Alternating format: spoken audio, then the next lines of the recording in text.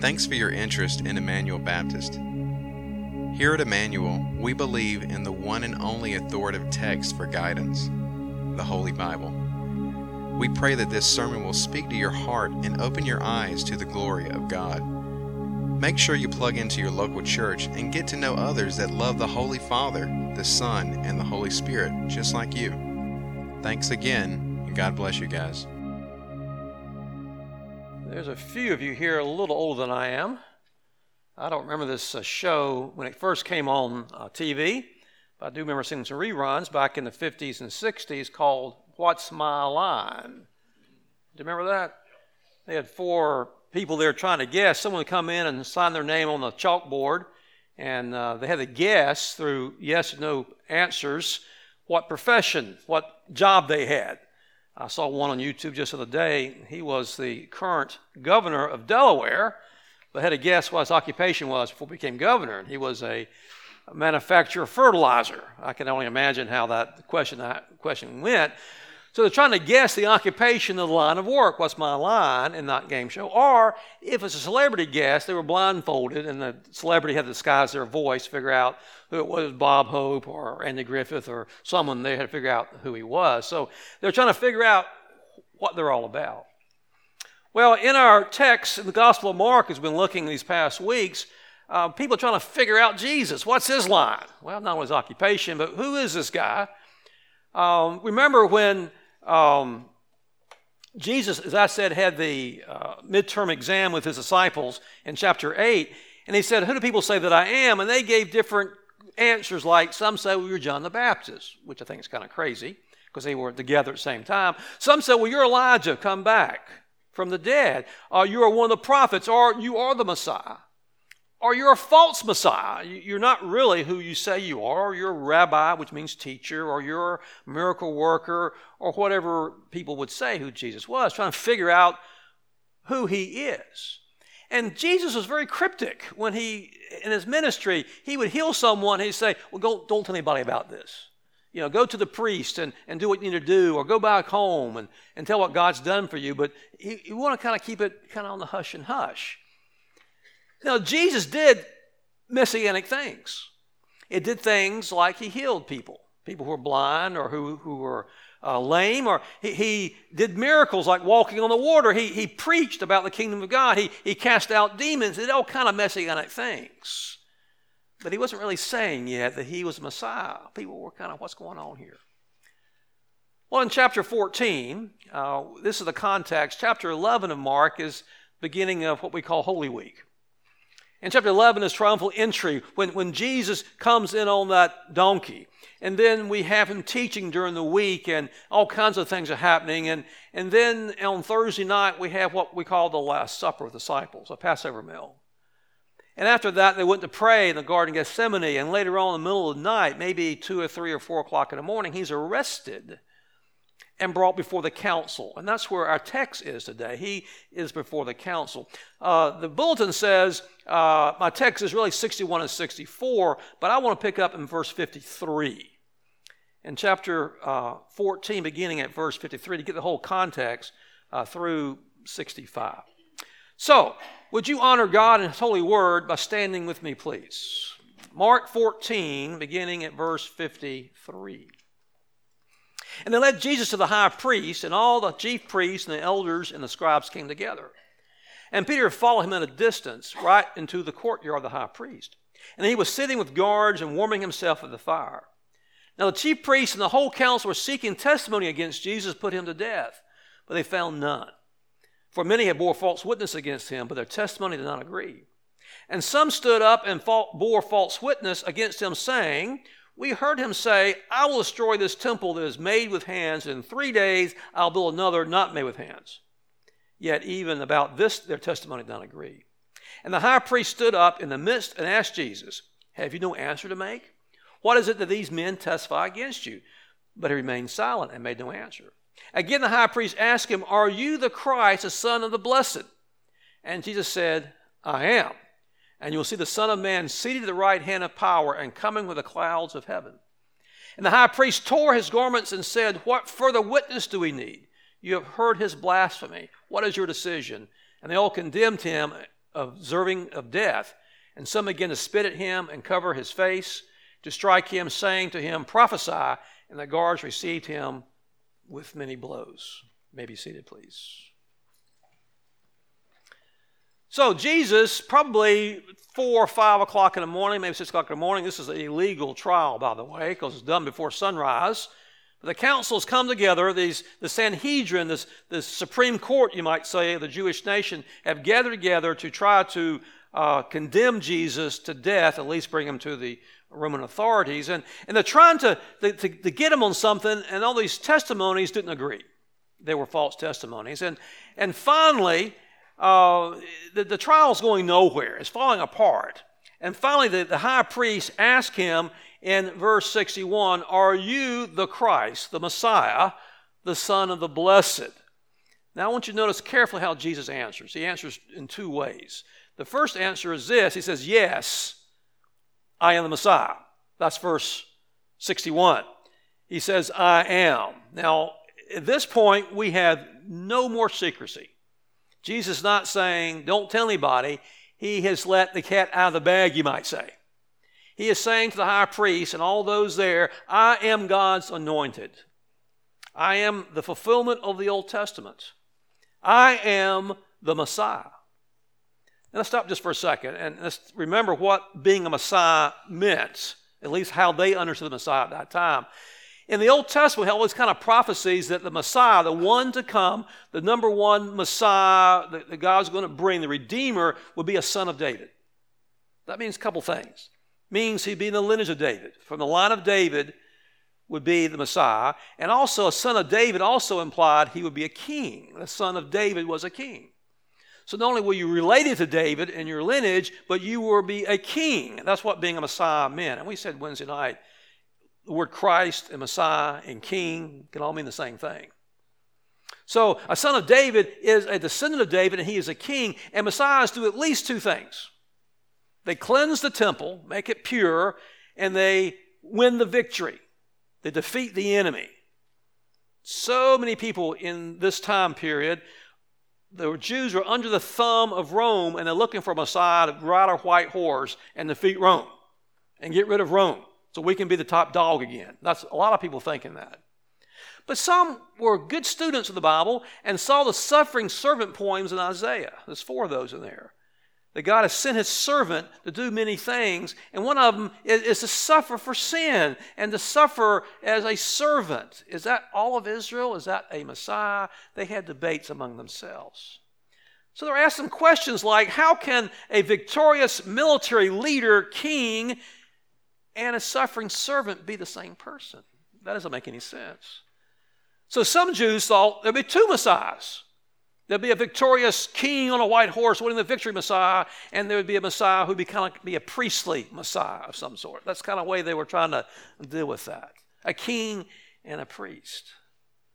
And ever since the beginning of Jesus' public ministry, there was a buzz. In fact, before Jesus came on the scene, when John the Baptist was baptizing, they got all excited because this is the first prophet of Israel since Malachi, 400 years earlier.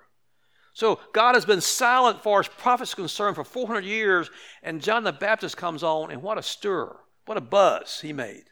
They asked him, are you the Messiah? He says, no, I am not. You know, I may be a lot of things, I'm not the Messiah. In fact, I'm preparing the way for the Messiah. And since Jesus was baptized and started doing his public ministry, and he was healing and so forth, people were starting to get a buzz. Who is this guy? He's doing miracles. He multiplies bread for 5,000 and then for 4,000. He walks on water. He stills the storm. Wow, who is this guy anyway? He heals those who are lame. He gives sight to the blind. He casts out demons out of those who are demon possessed. Wow, who is this guy? What's his line? In his preaching ministry, teaching ministry, he's preaching and teaching about the kingdom of God, using parables, just like Isaiah said the Messiah would. So he's doing all these messianic things. And as I mentioned earlier in Mark chapter 8 with that midterm exam, and disciples voiced by Peter that you are the Christ, Son of the living God, and Jesus says, you guys made an A+, I am the Messiah, but don't tell anybody yet. And then he says to them, I have to go to Jerusalem and be arrested and be beat up and be to die and be resurrected and then was talking about. Remember that? And Peter goes to him and says, Jesus, may this never happen. Because Messiahs don't die. Messiahs aren't defeated. Messiahs win. So Peter didn't understand, and that's when Jesus said, get behind me, Satan, because they understood his Messiah, but not like they thought he was going to be. Mark chapter 11, when Jesus comes on triumphal entry, Jesus is making a very bold claim. He is the Messiah. He is the King. He gets on this donkey. He fulfills prophecy from Zechariah 9:9, saying, your king will come in riding on a donkey. Jesus says, I am that king. Without saying it, he was playing that out. He goes in on Monday and cleanses the temple. That's what Messiahs do. They cleanse temples. Jesus saying, I'm the Messiah. This is my Father's temple, and you're ruining it. So Jesus is doing this messianic things, and the crowd is getting stirred up. And then at the Passover meal, that Last Supper on Thursday night, a time to remember, a time to reflect God's deliverance from a world power, from Egypt. Man, the Jews, when they came to Passover, they're remembering how God used Moses and used all those miracles, those plagues, to defeat this world power. Wow, won't God do it this year and defeat the Romans, this world power? That's why the Passover was kind of a high-tension time for the Romans and for the Jews. So people were asking, is Jesus the Messiah? Is he ready to overthrow the yoke of Roman oppression? Is he going to lead us to victory? Well, all this talk is a threat to the high priest and to the council. He's got to be getting rid of. Obviously, he's obviously not the Messiah. And he's stirring up stuff, and if we don't take care of this, Rome's going to take care of it, and they're going to kick us out and put somebody else in high priest. We can't do this. We got to secure our position here. And they're trying to get rid of Jesus. They're trying to find some testimony to get rid of Jesus. And they're not getting anywhere in our text. And finally, in verse 61, but Jesus remained silent and made no answer. And again, the high priest asked him, he cuts to the chase. All right, forget all the stuff. Let's get to what the bottom line is. Jesus, are you the Messiah, the Son of the Blessed One? Are you the Messiah? So point blank, the high priest is asking that $64,000 question. That's what we're all thinking about. Let's cut to the chase. Are you the Messiah, the Son of the Blessed? And Jesus says, yes, I am. Now, it says in our text here, which is correct, I am. But there's an emphasis there. It's like, we mentioned this Wednesday night. It's like, yes, indeed. Indeed, I am. Yes, I am. And we hear an echo of that, don't we? The I am from the burning bush, don't we? When Moses came to the burning bush there in Exodus 3, and Moses asked God, what is your name? And God says, I am who I am. So he's not saying that exactly, but it's a hint of that. Jesus is kind of hinting at I am with that phraseology, and I'm sure the high priest heard that too. An echo of the I am from the bush. As if when Jesus started his ministry, he's blowing up a balloon, and it's getting bigger and bigger for every miracle and every sermon, and getting to coming in on a donkey, and it's getting bigger and bigger and bigger. And now when they ask him, are you the Messiah? He says, I am. Boom! The balloon is busted. The cat is out of the bag. There is no turning back. The line has been drawn in the sand. Jesus proclaims that he is God's Messiah. Now, just stop for a second. That's audacious. I don't care who you are. That's audacious. He is claiming to be the fulfillment of the whole Old Testament. He's proclaiming that he is the true King of Israel. Wow. Or we say wowzers. I mean, this is, wow. Now, Jesus is saying, yes, I am the Messiah, and that was explosive enough. But he continues. And you will see the Son of Man seated at the right hand of power and coming with the clouds of heaven. Now, let me unpack that a little bit. He's saying, yes, also I am the Son of Man. What does that mean, Son of Man? Now, that has been Jesus' favorite designation for himself. He called himself Son of Man a lot. And we'll unpack that for a second too.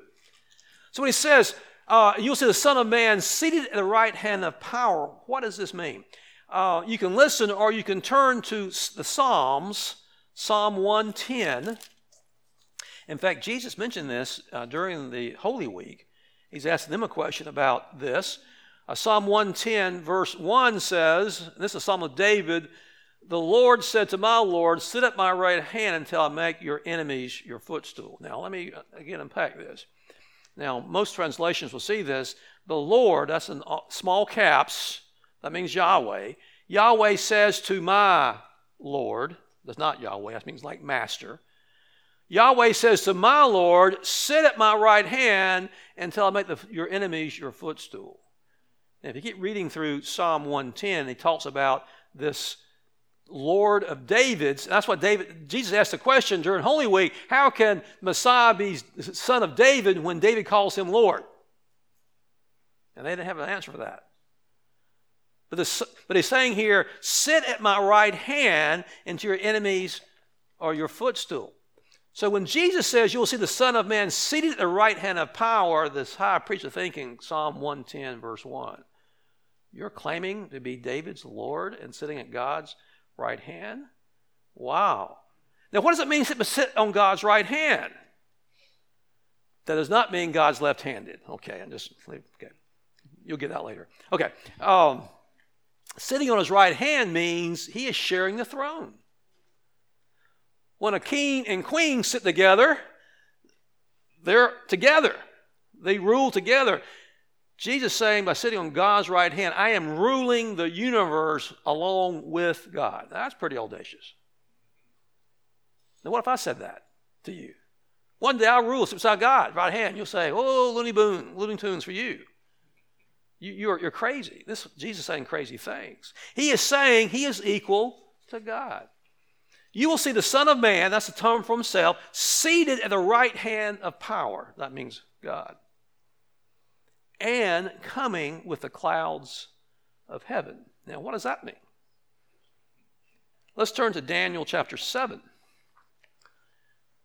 If you have your Bibles, please turn to Daniel 7. This is an extremely important passage. We've got to unpack this. Now in Daniel 7, Daniel has this tremendous vision of these four beasts, the first part of chapter 7. And these four beasts talk about four different empires, four different kingdoms that are to come. And it's pretty frightening. Beginning at verse 9 is a vision he has. As I look, this is Daniel writing, as I look, thrones were placed, and the Ancient of Days took his seat. His clothing was white as snow, and the hair on his head like pure wool. His throne was fiery flames, its wheels were burning fire. A stream of fire issued and came out from before him, and 1,000,000 served him, and 10,000 times 10,000 stood before him. The court sat in judgment, and the books were opened. Wow. What's the picture here? The Ancient of Days is God. God's on his throne. It's judgment day. God is on his throne. The books are being opened. There's fire issuing forth. This is a picture of judgment. And God is on the throne, judging. Here's another vision, verse 13 of chapter 7. I saw the night visions, and behold, with the clouds of heaven there came one like a son of man. Whoa, underline that. He came to the Ancient of Days and was presented before him. And to him, this person like a son of man, was given dominion and glory and a kingdom. And all peoples, nations, and languages would serve him. His dominion is an everlasting dominion which shall not pass away. And his kingdom one that shall not be destroyed. Say it again, Fred. Wow. Now, I think Jesus is getting the Son of Man from this passage here. Now, so what does Son of Man mean? Well, I'll get that in a second. The picture here is this person, like a son of man, is presented to the Ancient of Days. Now, this clouds of heaven, I think many times we have the picture of Jesus coming back on the clouds, coming back to earth on the clouds. That's not what this is saying here. He's coming on the clouds of heaven. He's coming up to the throne. He's been exalted. He's coming up to the Ancient of Days and being presented to him. And to him, meaning the Son of Man, is given this kingdom and this dominion, an everlasting dominion that shall not be destroyed. Now, what kind of person can serve, can rule an everlasting kingdom? Everlasting person, right? So we're seeing some hint of humanity like the Son of Man. We're seeing some hint of divinity too here, are we not? It's interesting that Jesus would use the term Son of Man, his favorite term, for himself. Now when Jesus was walking on earth, his earthly ministry, he would say the Son of Man, meaning himself, and that was so ambiguous. People didn't understand what that meant. It was unclear to his listeners what he's talking about here. Now, in one sense, it means he's identifying with humans. I'm human. I'm a son of man. And God did call Ezekiel son of man in his ministry. And Ezekiel is just a man like you and me. He did call him son of man, so some humanness there. But the son of man in Daniel 7 has somewhat of a divinity about him, like a son of man. Daniel 7 implies the Son of Man is an everlasting person, is a divine person. And I think it's interesting that in the gospel accounts, Jesus talks about himself in the third person. You with me? The Son of Man. It's kind of like, that's weird. I mean, that's weird. What if I said, the preacher's hungry? Or the pastor's ready for a nap? You say, what's with him? Right? When somebody said in the third person, that's just kind of weird. But Jesus did it all the time. He talks about himself in the third person. The Son of Man must go to another city and preach. I thought it was weird too. For many reasons, until some recent years, I discovered or was told that many times in the Old Testament, God spoke about himself in the third person. Yahweh. And Jesus acting just like the Father. He talks about himself in the third person. So I think the Son of Man, even though we say Son of Man, sounds like his humanity, okay, I think it says more about his divinity. Really. He's calling himself a divine person. And I think back to our text in chapter 14 of Mark, I think the high priest knew exactly what Jesus was saying. Now look at verse 6-2 again. And Jesus said to him, I am, and you will see the Son of Man seated at the right hand of power and coming with the clouds of heaven. Wowzers again. And the high priest tore his garment and said, what further witness do we need? You have heard his blasphemy. What is your decision? The high priest knew exactly what Jesus was saying, what he's implying, what he's saying specifically. He is saying, we don't need any other witnesses. Guys, we got him. We got him. He is blasphemed. Jesus is affirming that he is equal to God. He is affirming that he will be the judge on Judgment Day. He says, I will rule an everlasting kingdom, a kingdom that won't be destroyed. Jesus doesn't say it in the text, but the implication is, guys, you think you're judging me here? I'll be judging you one day. Right? That's audacious. That's crazy talk. That's incredible. That's just fantastic. No wonder the high priest kind of ripped his, kind of a symbol of grief, of my goodness. He is saying crazy things. Now, you've heard me say before, perhaps, one of my favorite authors is C.S. Lewis. He's got a great quote in this book, Mere Christianity, that you may have heard before, probably have.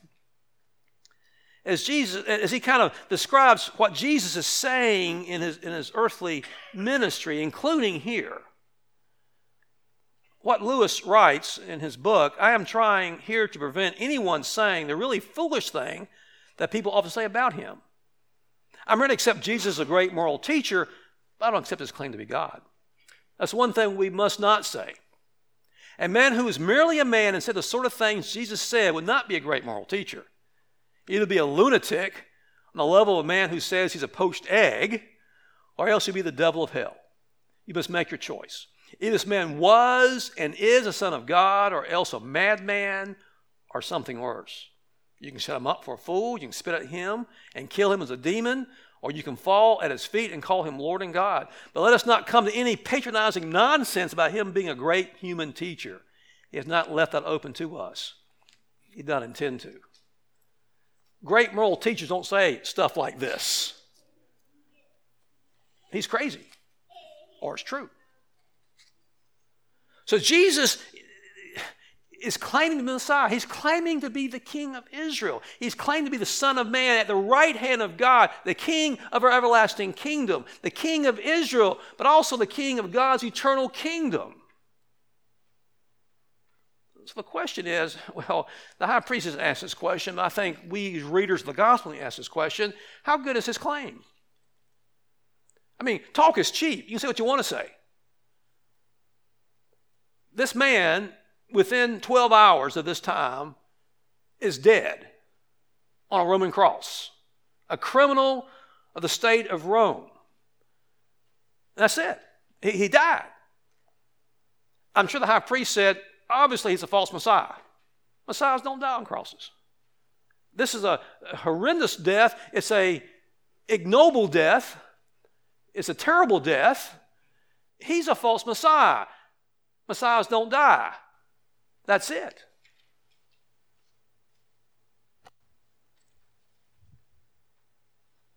But 3 days later he rose from the dead. Amen. This vindicates him. God has vindicated Jesus of what he said is true. If he was just a crazy man, he'll still be on the ground. And we can ignore him completely.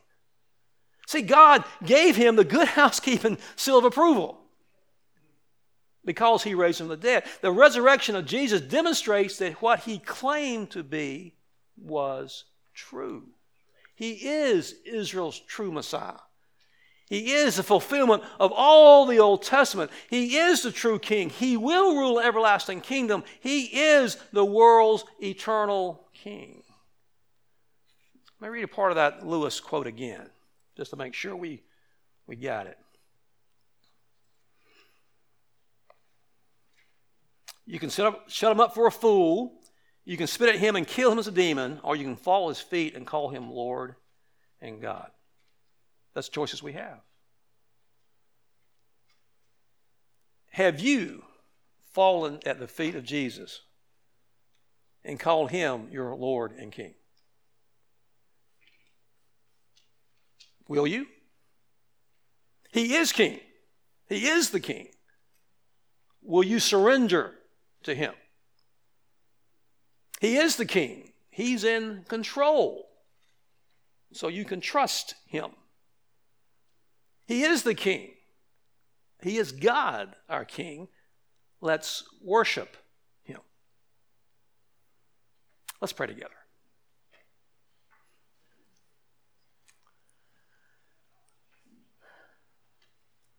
Lord Jesus, thank you for this event that's drawn out so perfectly for us by Mark. Thank you for your clear proclamation and vindication by the Father through the resurrection. And we've gathered in this room here to say you're not a madman, you're not a demon, but you are the world's true Lord, the true and coming King, but the King now. We bow before you, Father, Jesus, Holy Spirit, as our God now, but look forward to the coming kingdom, eternal kingdom, kingdom that will not be destroyed, everlasting kingdom that's ruled by this everlasting Lord, Jesus. Help us to surrender, help us to trust you, help us to worship you, help us to serve you. We thank you in Jesus' name. Amen.